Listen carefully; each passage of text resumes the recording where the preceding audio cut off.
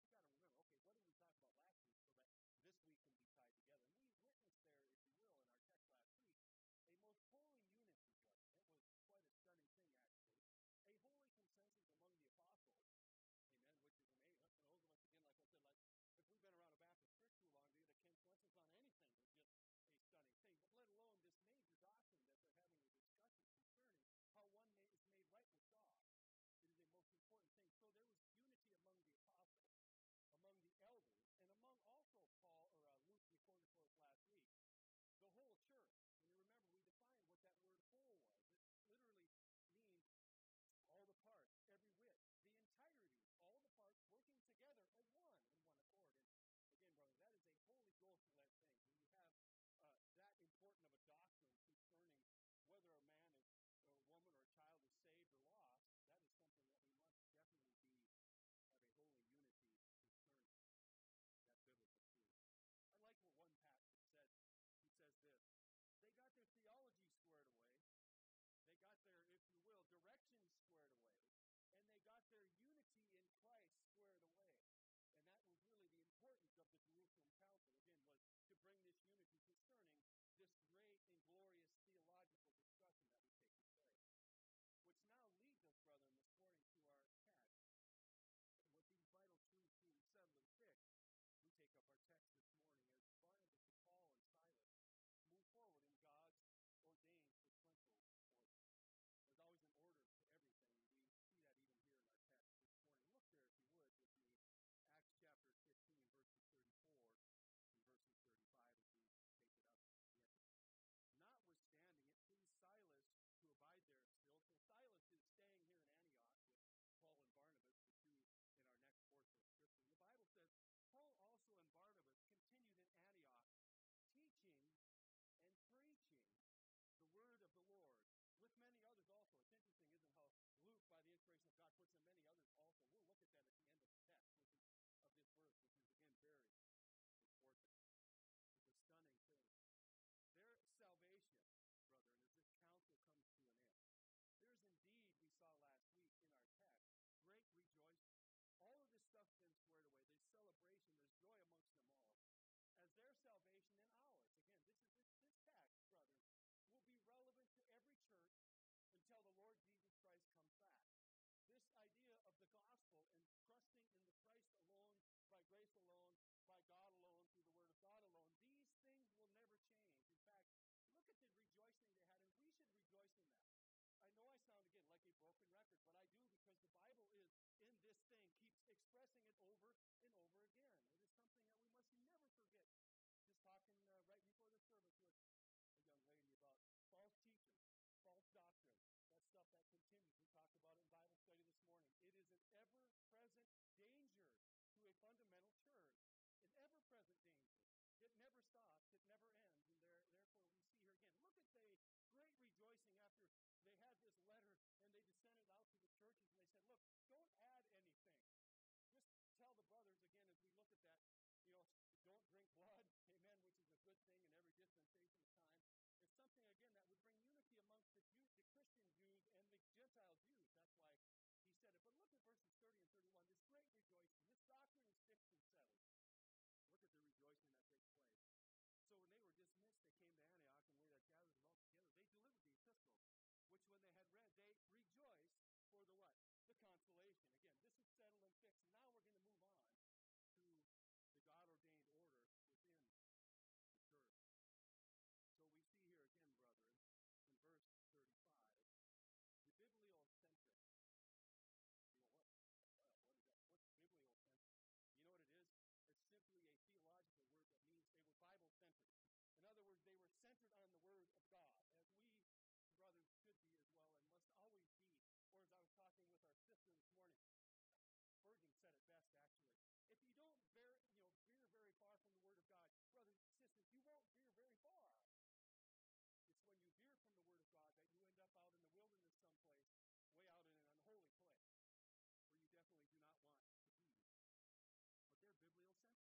Paul and Barnabas really are there.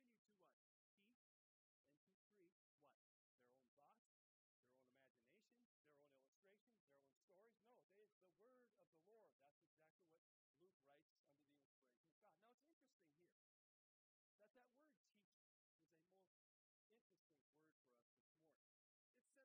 the notion of a choir director. Now, the elders and the preachers in the church, you can envision them as a choir director. Someone who is constantly teaching, somebody who is constantly doing the same thing over and over again. You know why? Because it brings uniformity, and it brings the needful foundation that we see in Scripture. It really does denote that word. It's an amazing thing. A choir director who diligently trains the singers over a long period of time of rehearsals so that they are able to perform. It's an amazing thing. That's why when I get up here, or Brother Dean gets up here, any pastor gets up in this pulpit, we are doing this thing. We are teaching the same thing in unity. Because why? We want our choir, if I can illustrate it that way, the church, we want you all in unison with the foundational doctrines of the church. With the foundational doctrines of what? The Bible. And so we see now I know you're envisioning right now what a choir director, looks like. He's up here doing this. I don't do this all the time. Back when I used to lead sing, I remember a good brother said one time, Brother Mike, how about if you just preach? And because I was a fundamental, you know what I mean? I used to sit up here and do this thing, and he'd go, why don't you let Isaac and some of the other brothers, let them lead the music. You know what he said? We don't need a choir director at the music time, but we do need one here. You do need a man who is going to get up and who's going to stand, and he's going to direct you soundly in the Word of God. In fact, John MacArthur said this. He said, it is the ability to pass on truth in a systematic progression so that one receives it, listen, implements it, and there is a change of behavior in the one who hears it.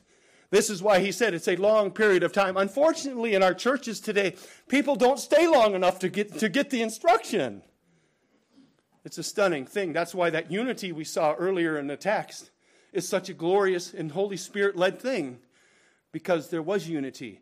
And Paul is able, and Barnabas and Silas, they're able to be these men who are teaching and instructing the Word of God over and over again to them, which is really quite an amazing thing. In fact, if you look at the perfect teacher, and brothers and sisters, you're not looking at him by any stretch of the imagination. If you look at the perfect preacher, and you are not looking at the perfect preacher by any stretch of the imagination, but there is one who was, and his name is the Lord Jesus Christ. He was the perfect preacher, and he was the perfect teacher. In fact, look what he says to his disciples, and again, a very familiar portion of Scripture. This idea, how long was Jesus, and I don't mean this in any kind of derogatory sense, but I'm just saying the word is literally used here again. How long was Jesus a choir director to the disciples? 3.5 years.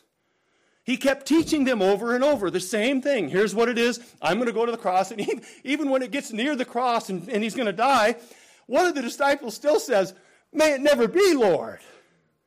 No, Satan, you get behind me. This is my purpose. And he's still teaching right to the very end. Look here, if you would, in your Bibles with Matthew chapter 4. Turn with me there again, a very familiar portion of Scripture. But here we have it again. The perfect preacher, the perfect teacher, setting the example, saying, here's what we do. This is what we do. Look at Matthew chapter 4. Look at verse number 19. And really what you see here, brethren, is a threefold portion of Jesus' earthly ministry. And look at 2, the healing part now. He was God. He raised the dead and he healed. He did all these things. But the things that are passed on to us are the things that we see in the book of Acts. The preaching and the teaching. That's what we do. We are the choir directors. The elders and leaders of the church should be those kind of men. Notice I said men. I know it hurts your feelings. Well, not you guys. We got a bunch of fundamentalists in our congregation here this morning, and we all understand there's no such thing as a woman pastor. It doesn't exist. I'm sorry your feelings are hurt if they are, but they are not. They cannot love their wives as they ought to, as is instructed by the men. Again, that's a whole nother rabbit hole. Not really a rabbit hole, but a biblical truth that we could go down. But it's left here to these instructions. Look at Jesus as he sets this glorious example, and this is something that carries on all the way to the end of his ministry. Look at verse 19. And he saith unto them, follow me, and I will make you what? Fishers of men. You want to learn how to be fishers of men? I know you can catch fish, but let me show you how to fish for men. Let me show you how to biblically do this. Let me set the example. And he's much more than an example, but he's laying out the structure of it for his disciples. And verse 20, and they straightway left their nets and followed him. And going on from thence, he saw two other brethren, James the son of Zebedee, and John his brother, in a ship with Zebedee their father, mending their nets, and he called them. Isn't this amazing? And they immediately left the ship and their father. That's a calling of God. That's what happens. Immediately they left the ship and their father and followed him. Look at verse 23. And Jesus went about all Galilee, teaching in their synagogues. You see that there? He's being, if you will, and I don't mean this again. This is a capital C. Okay, nothing unholy about this. He's being and sitting in their synagogue a choir director. He's teaching them. Look what else he's doing in their synagogues and preaching the gospel of the kingdom and healing. Again, that was his threefold ministry. You and I have teaching and preaching if you're an elder, if you're a man in the church. If you're a man in the church, which we're going to get to when it says, and there were many others who were doing the same thing. Every man in this church should be able to take the word of God and teach his family. Every single one of you. That's why we're choir directors. We're teaching you to help supplement what's going on in your home, to teach your children, your family, your wife. Now, Terry and Ken don't have any children at home anymore. So Ken's teaching Terry. Amen? That's how it works.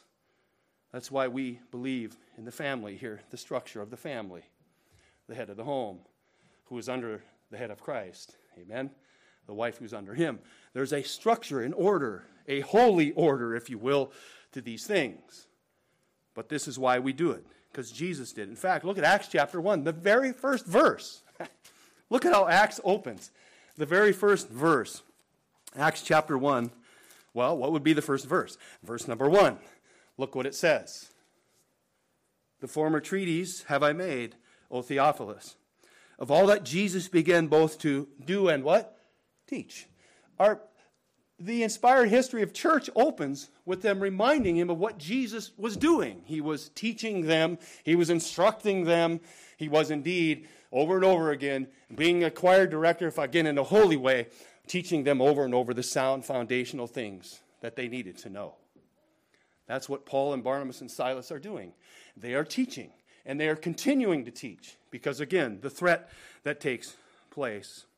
In fact, I'll give you the verse, Acts 18, verses, let's just turn there. It's right there. Look at Acts chapter 18. This, again, is a pattern that we as Bible believers want to follow. Acts chapter 18. Look at verses 9, 10, and 11. Then spake the Lord to Paul in the night by a vision. Be not afraid, but speak, and behold not thy peace. For I am with thee, and no man shall set on thee to hurt thee. Look at now. Look who owns the people that Paul is going to preach. I can't wait to get to this verse. Look who owns the souls of the people that Paul is about to preach to. It's not Paul. It's not Barnabas. It's not Silas. Look what he says. I have much people in this city. God does. God's souls are there, and Paul's simply going to go there. And what's he going to do when he gets there? God is sending him. Look what he says. And he continued there 1 year and 6 months. What? Teaching the word of God among them. Again, brethren, this is the pattern we see in Scripture. It's a glorious thing.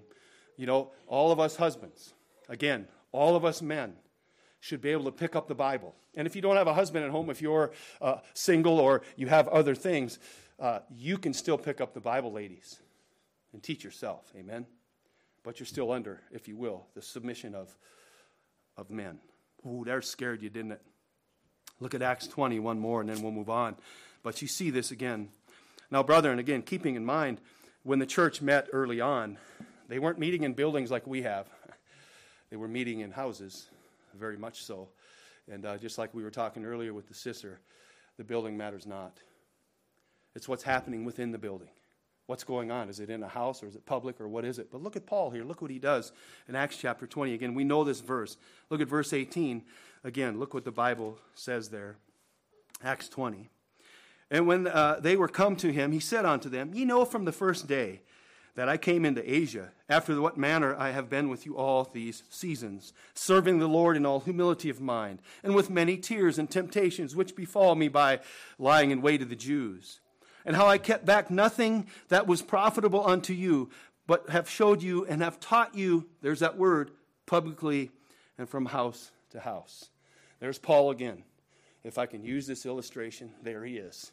There he is again, telling the elders, confirming the elders in the church. Here's what I want you to remember, and don't forget what I've been teaching you and instructing you in. You guys go home, you guys will be dizzy by the end of the day. But this is what you see. This is what we, as elders and preachers and teachers in the church, are to do. That's why when I get up, or Dean gets up, or Howard gets up, or any man that we would ever allow in our pulpit, they will say the same thing. There will be a common unity amongst them because they're teaching and preaching from this word, from the Bible. It's a stunning thing. Now, brothers, listen. The teacher teaches. The disciple hears. The teacher teaches. The disciple hears. And then processes what is heard. And we pray this morning, don't we, that as we hear the word, that we'll be able to do this, to process what is heard. And as the Spirit of God applies that truth, and again, that's the thing. I can stand up here and look at these young men right up here, and I can preach to them all day long. And if the Spirit of God is not applying the word to the hearts of them, it is all in vain. That's all of us. If the Spirit of God isn't applying it, it's like bouncing off the wall. It's a stunning, powerful thing. The Spirit of God, the Son of God, God the Father, all working in unison, amen, to make us and transform us. In fact, this is really as I close with this portion of Scripture. The Spirit of God applies that truth. It affects the believing one's innermost being. It saturates the heart, not just the mind. Now, the mind's important, and that's a twofold thing. There's people always say that. What is? I don't have a tape measure, but there's some distance between here, and it goes from here to here into the mind. That's what we're after, brethren. We don't want to just give you information. It's more than that. It is transformation. It is the Spirit of God applying that truth and transforming each of us into His image, into the image of Christ. This is what Paul is saying. He's teaching. He's doing this so that as the word is preached or taught there, that's what will take place. The choir director. Now look back at chapter 15. Look at verse 35 again. Not only were Paul and Barnabas teaching the word, but they were doing this as well. And again, the word preaching here is very important. Paul also and Barnabas continued in Antioch teaching and preaching the word of the Lord. They were not only teaching, they were preaching. That word preaching means to discourse on the gospel way of salvation and exhort to repentance. To discourse, to proclaim, if you will, brethren. This word literally means to proclaim, to discourse on biblical truths, and call for a belief in them. This is a grace. You realize that when one preaches the gospel, that is how one is saved. But do you realize the preaching of the word also is a grace to those who have already believed? Not only is teaching a grace, but preaching is a grace, because the more you hear the word of God preached, the more the Holy Spirit takes it, and he takes it deep down into the soul. So yes, one of the main functions of preaching is the gospel that saves. But it is also preaching the word of God as you sit and hear it as a grace to you that you may grow, as we always say, in the grace and knowledge of the Lord Jesus Christ. This is how we grow. This is how it works. This is how it affects us if the Spirit of God is there. In fact, look what David did. Look at Psalms chapter 40. Just a couple of portions of Scripture here. I love going to the old Psalms. I love going back to the Old Testament. I love to see God's consistent continuity in His teaching, His own teaching. We're just simply following it along, amen? We are just simply, if you will, as Paul said, right? Hey, as they are following Christ, follow me. In other words, mimic me. What I'm doing, you mimic. We're just simply mimicking what God has always done. A Bible-believing church always does that. You don't mimic yourself. You mimic what God has done. You mimic what the Apostle Paul taught. You mimic what's inspired Scripture. This is what we do. Look there at Psalms chapter 40. Look what David says as he's led by the Spirit of God. Look at verse number 9. I have what? Preached. What does he preach? Righteousness. Again, this is the idea. He's preaching the righteousness of Christ, or preaching the righteousness of God the Father.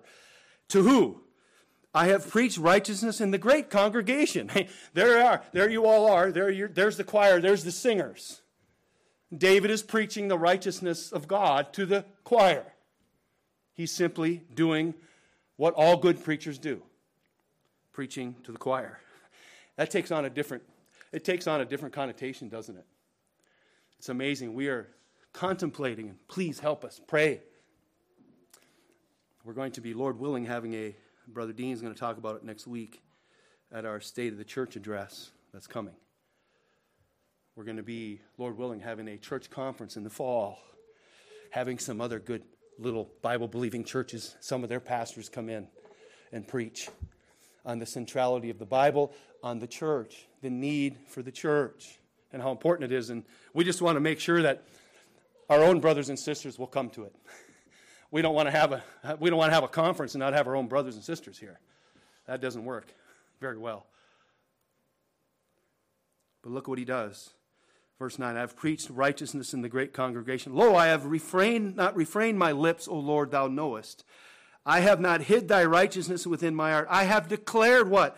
Thy faithfulness and thy salvation. There it is.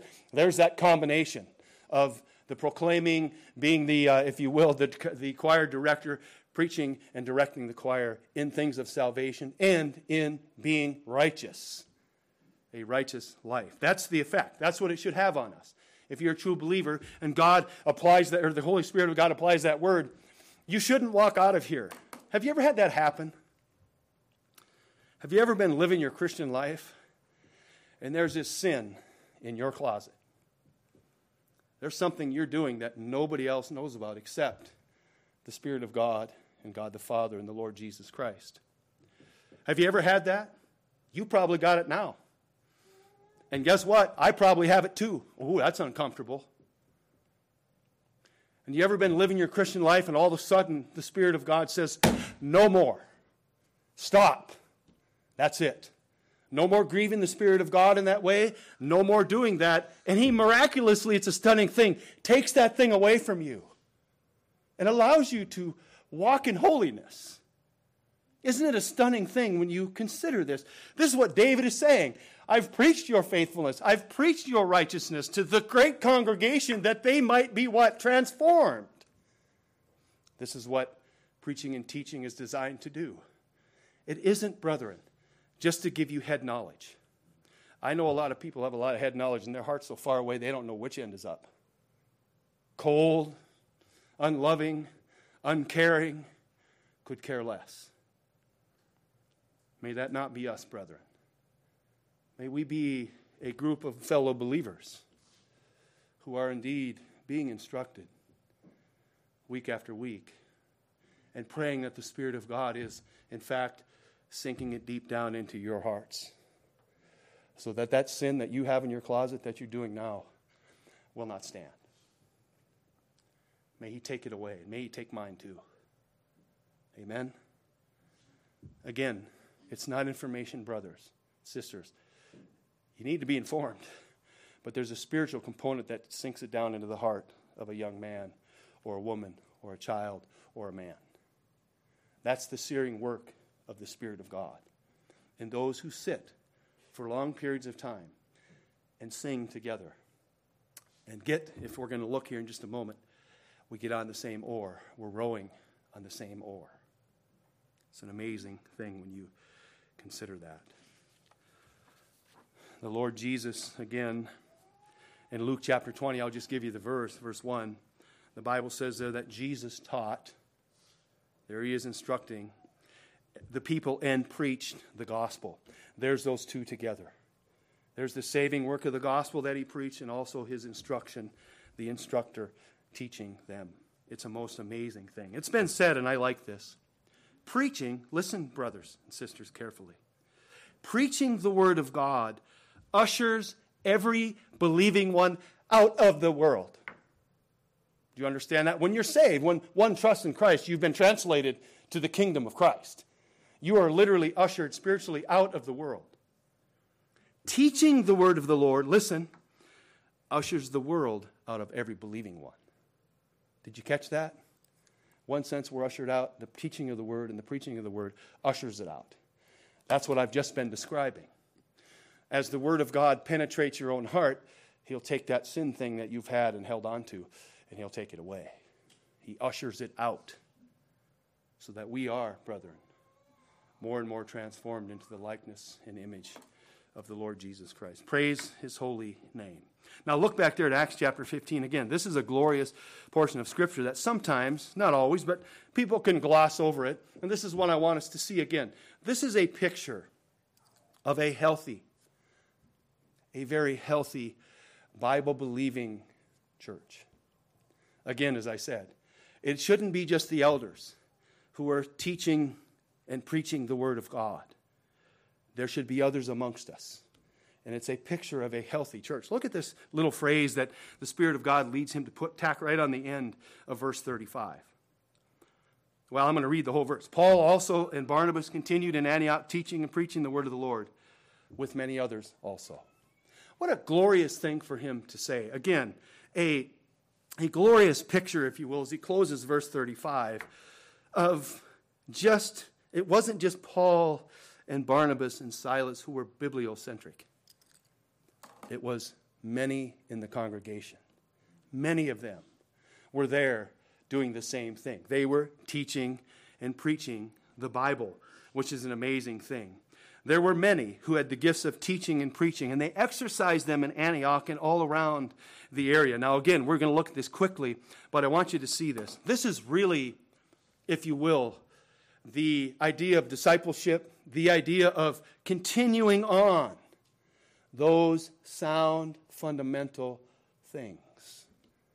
Brethren, this stuff doesn't happen by osmosis. I wish it did. I wish that, well, they haven't been here in a month. That's a stunning thing. I wish they were all sitting here. But even when I'm at home, and when we're talking about the Bible and stuff like that, and we're sitting there, your children learning about Christ doesn't happen by osmosis. Seth doesn't rub his head against mine and know what I know. People don't rub your temples against each other, know what you know. Brother Graham, I wish I could come over and just rub a little on you, so that I could learn and know what you know. But I can't. And neither can you. This is the glorious thing about being a part of. Listen, brother, and again, you don't have to agree with everything. And listen, I understand that the fundamental things we all agree on. We talked about baptism this morning just a little bit for some fun, just to have a little discussion. Presbyterians versus big baptizers, Baptists. Amen? It's a stunning thing. You can have differing opinions on that and still be brothers and sisters. You realize that? Yeah, you sure can, as long as you don't add any salvific connotations to it. As long as you're not turning it into salvation, you can gather together, and we were talking about that, how in our own church, we have a policy, really, what would we call it? A biblical thing in place. That if a Presbyterian wants to join the church, they can do that. Understanding we don't agree on the baptism thing, but at the same time understanding that you won't teach concerning that subject. But we're still brothers and sisters. Yeah. We're still unified in that. That's an important thing, brethren. But look here again. This idea of propagating. Can I use that term? Is that too big? No, we're all homeschool people here. Propagating means to continue it on, to grow it, to continue to grow. So these two young men here, they know what that word is. But look at the glorious, inspired, again, example we have of this. It isn't by osmosis. It is teaching and teaching and teaching and teaching. It is passing it on from mom and dad to the children to their children's children, to the grandparents, to the grandchildren. Our grandchildren come over and you know what we're doing? Well, we're talking about Noah. We're talking about the Lord Jesus Christ. We're talking about these things to them. As a grandparent, you're never released. You realize that. Go in the Old Testament, look what God did as he propagated the Jewish faith. It was always mom and dad and the grandparents teaching the grandchildren. What a glorious combination, amen? Samson gets a little older, we'll be talking about that. We'll be talking about biblical, sound things, because it doesn't happen by osmosis.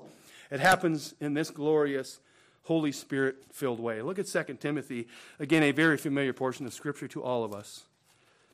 Look at 2 Timothy chapter 2. Look at verse number 1. In fact, Paul is writing to young Timothy, this young pastor, who is going to show up now next week in chapter 16. Timotheus shows up.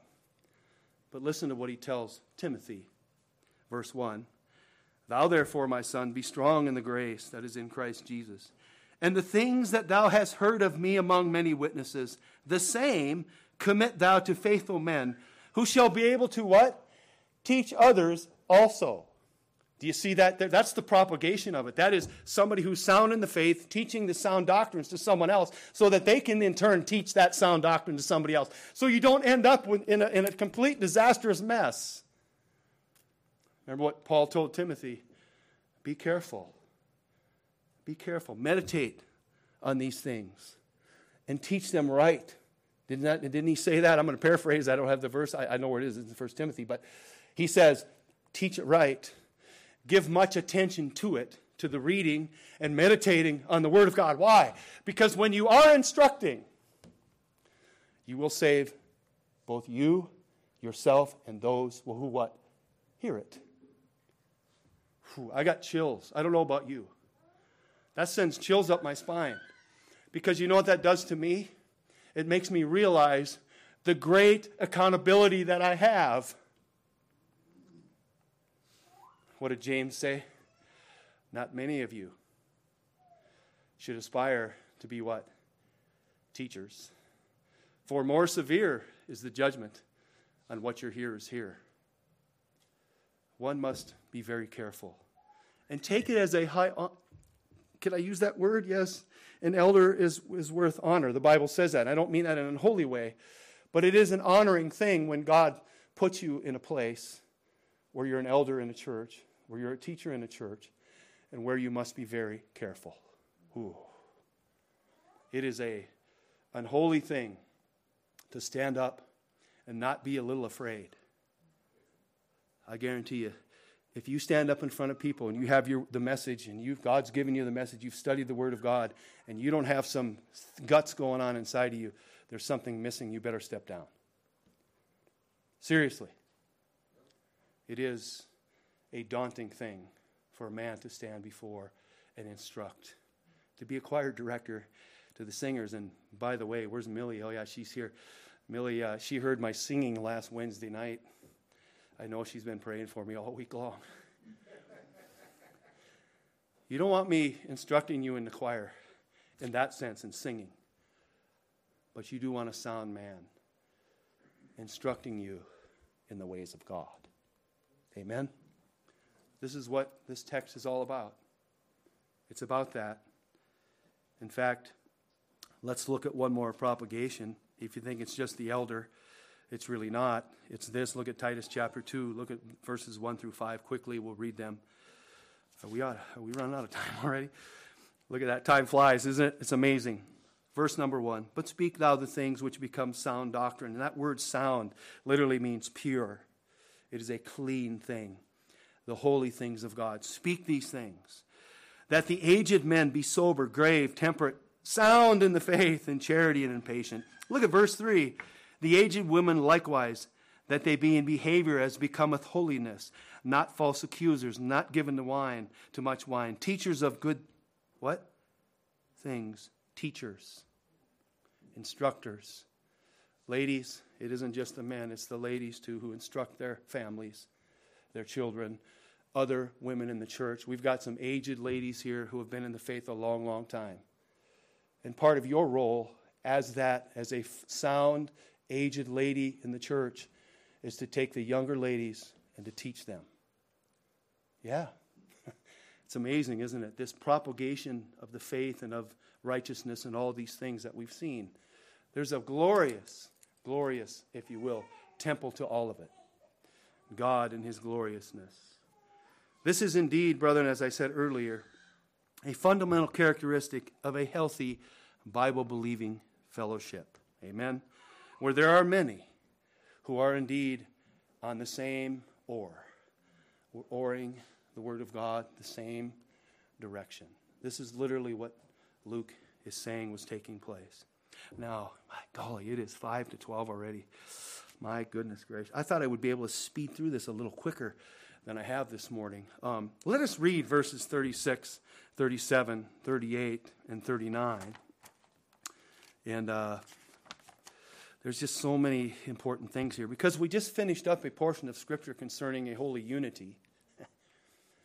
The next 3 verses show us not a unity. Look there at Acts chapter 15. Look at verse 36.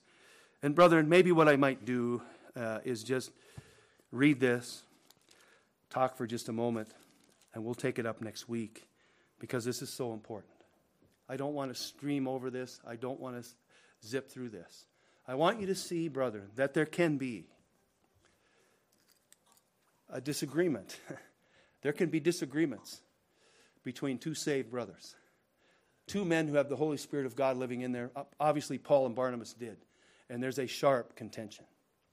But we notice it's not a sharp contention over anything gospel or biblical. Biblical, is that a word? Biblical. It has to do with the pattern of a man. And in the end of it, Brother John Mark, I told him, I'm preaching on your name this morning, and sorry, brother, we're just going to read it and probably have to, but we'll take it up next week.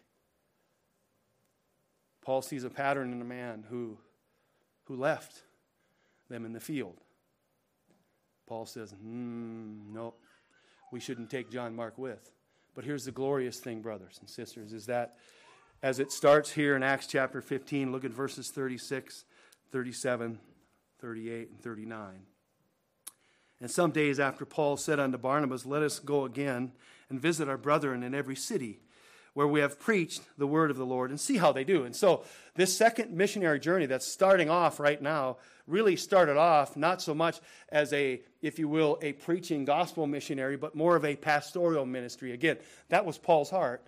He was so concerned about the local churches and where they had preached. He says, let us go back and see how they're doing.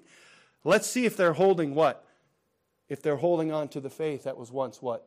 Delivered unto the saints.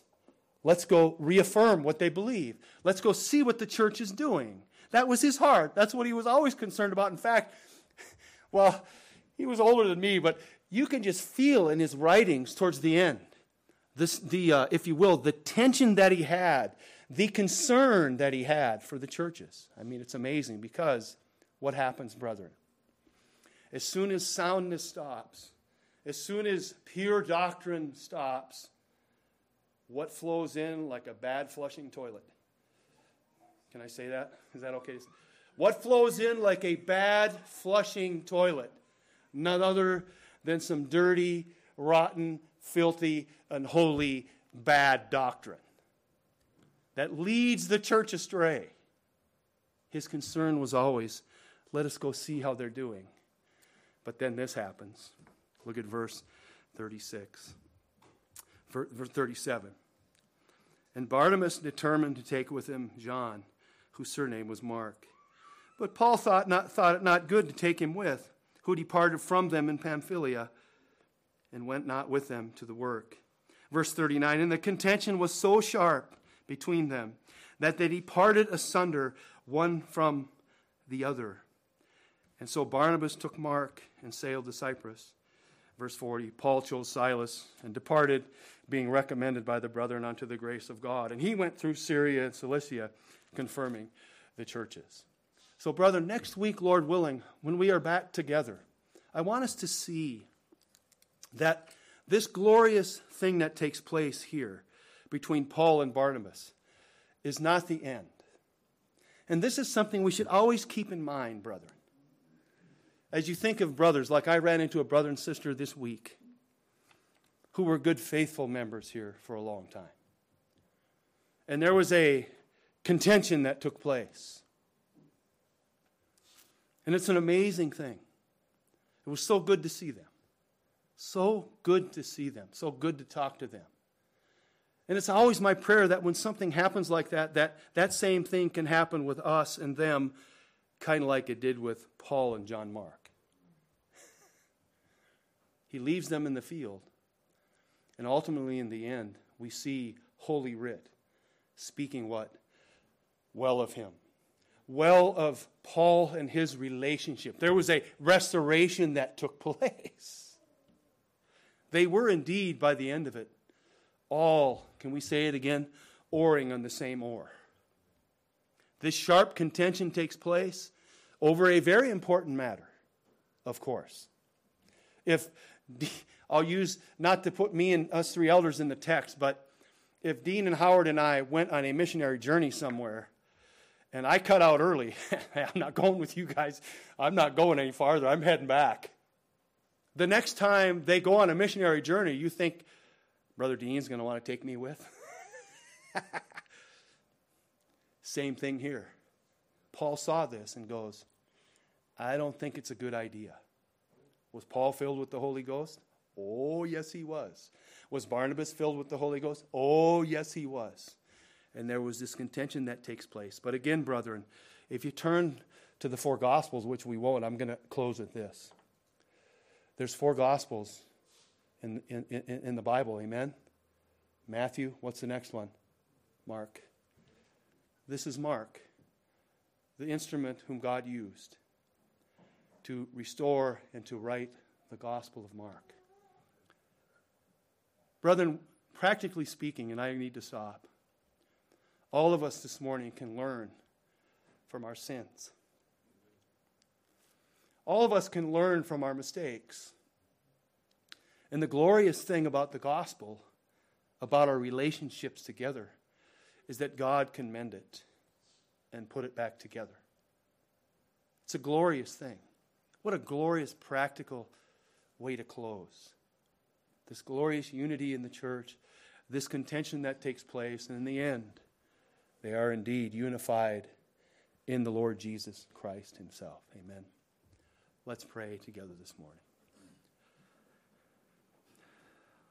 Father, your word is truth.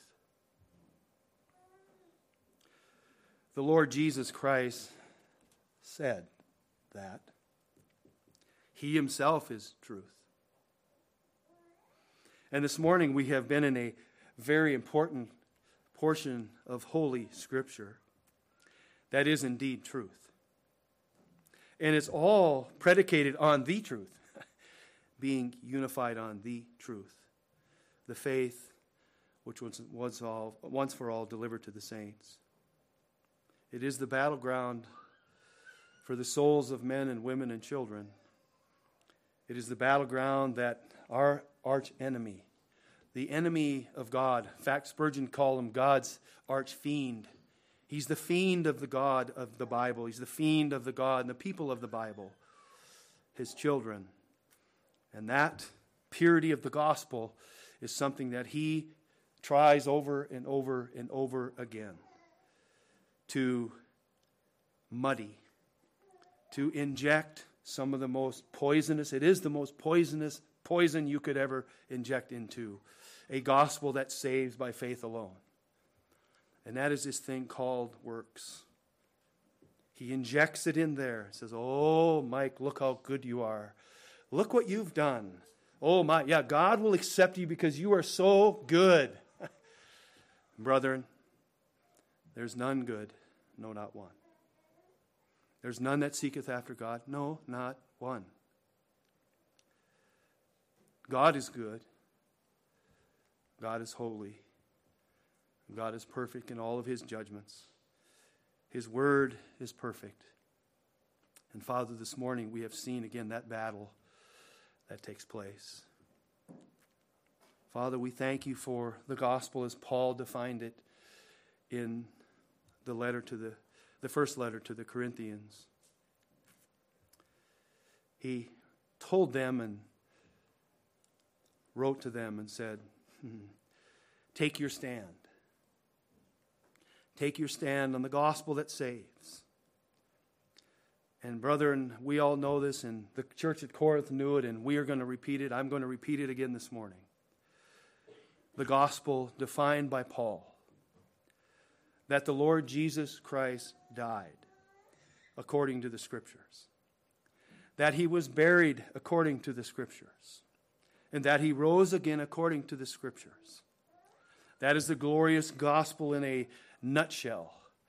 That is what one must, as the Spirit of God, as he opens up their heart, as he opens up one's mind, who is dead in their sin. That is what they see.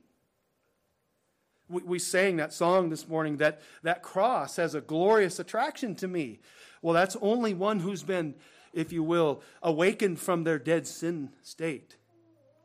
that one can look at the cross and say, I see there something glorious. And Father, that is what's at stake all the time, every day, every minute. That truth. So Father, we thank you for giving it to us and writing it down, preserving it for us, some almost 2,000 years later. And we are still protesting. Yes, we are. We are still protesting the adding of anything to the gospel of Christ, even to this very second this morning. And now, Father, as we turn our hearts and our religious affections, our minds to the Lord's table, again we are reminded of that glorious truth, that Jesus died, that he was buried, that he rose again from the dead, according to the Scriptures, that he ascended into heaven and is seated there. And there's coming a day, amen, there's coming a day when every eye will see. They will look in the clouds and they will see him coming. And Father, we as a church certainly cling to that and proclaim that. And we're thankful for that. That is our most hopeful and glorious thing to hang on to. That you are indeed coming for the bride that you made spotless and without wrinkle through your meritorious work that is applied and that is indeed imputed to the lost sinner without any of his merit, her merit, or the child's merit. Thank you again, and we pray these things all in the name of the Lord Jesus Christ, that name that is above every name, the name at which at one time I was a blasphemer using that name in such an unholy way, but as all of us probably have. But that glorious day when you saved us, that name became precious. That name became a name that is above every name. That name became the name that saves, the Lord Jesus Christ. And all God's people said, amen. Amen.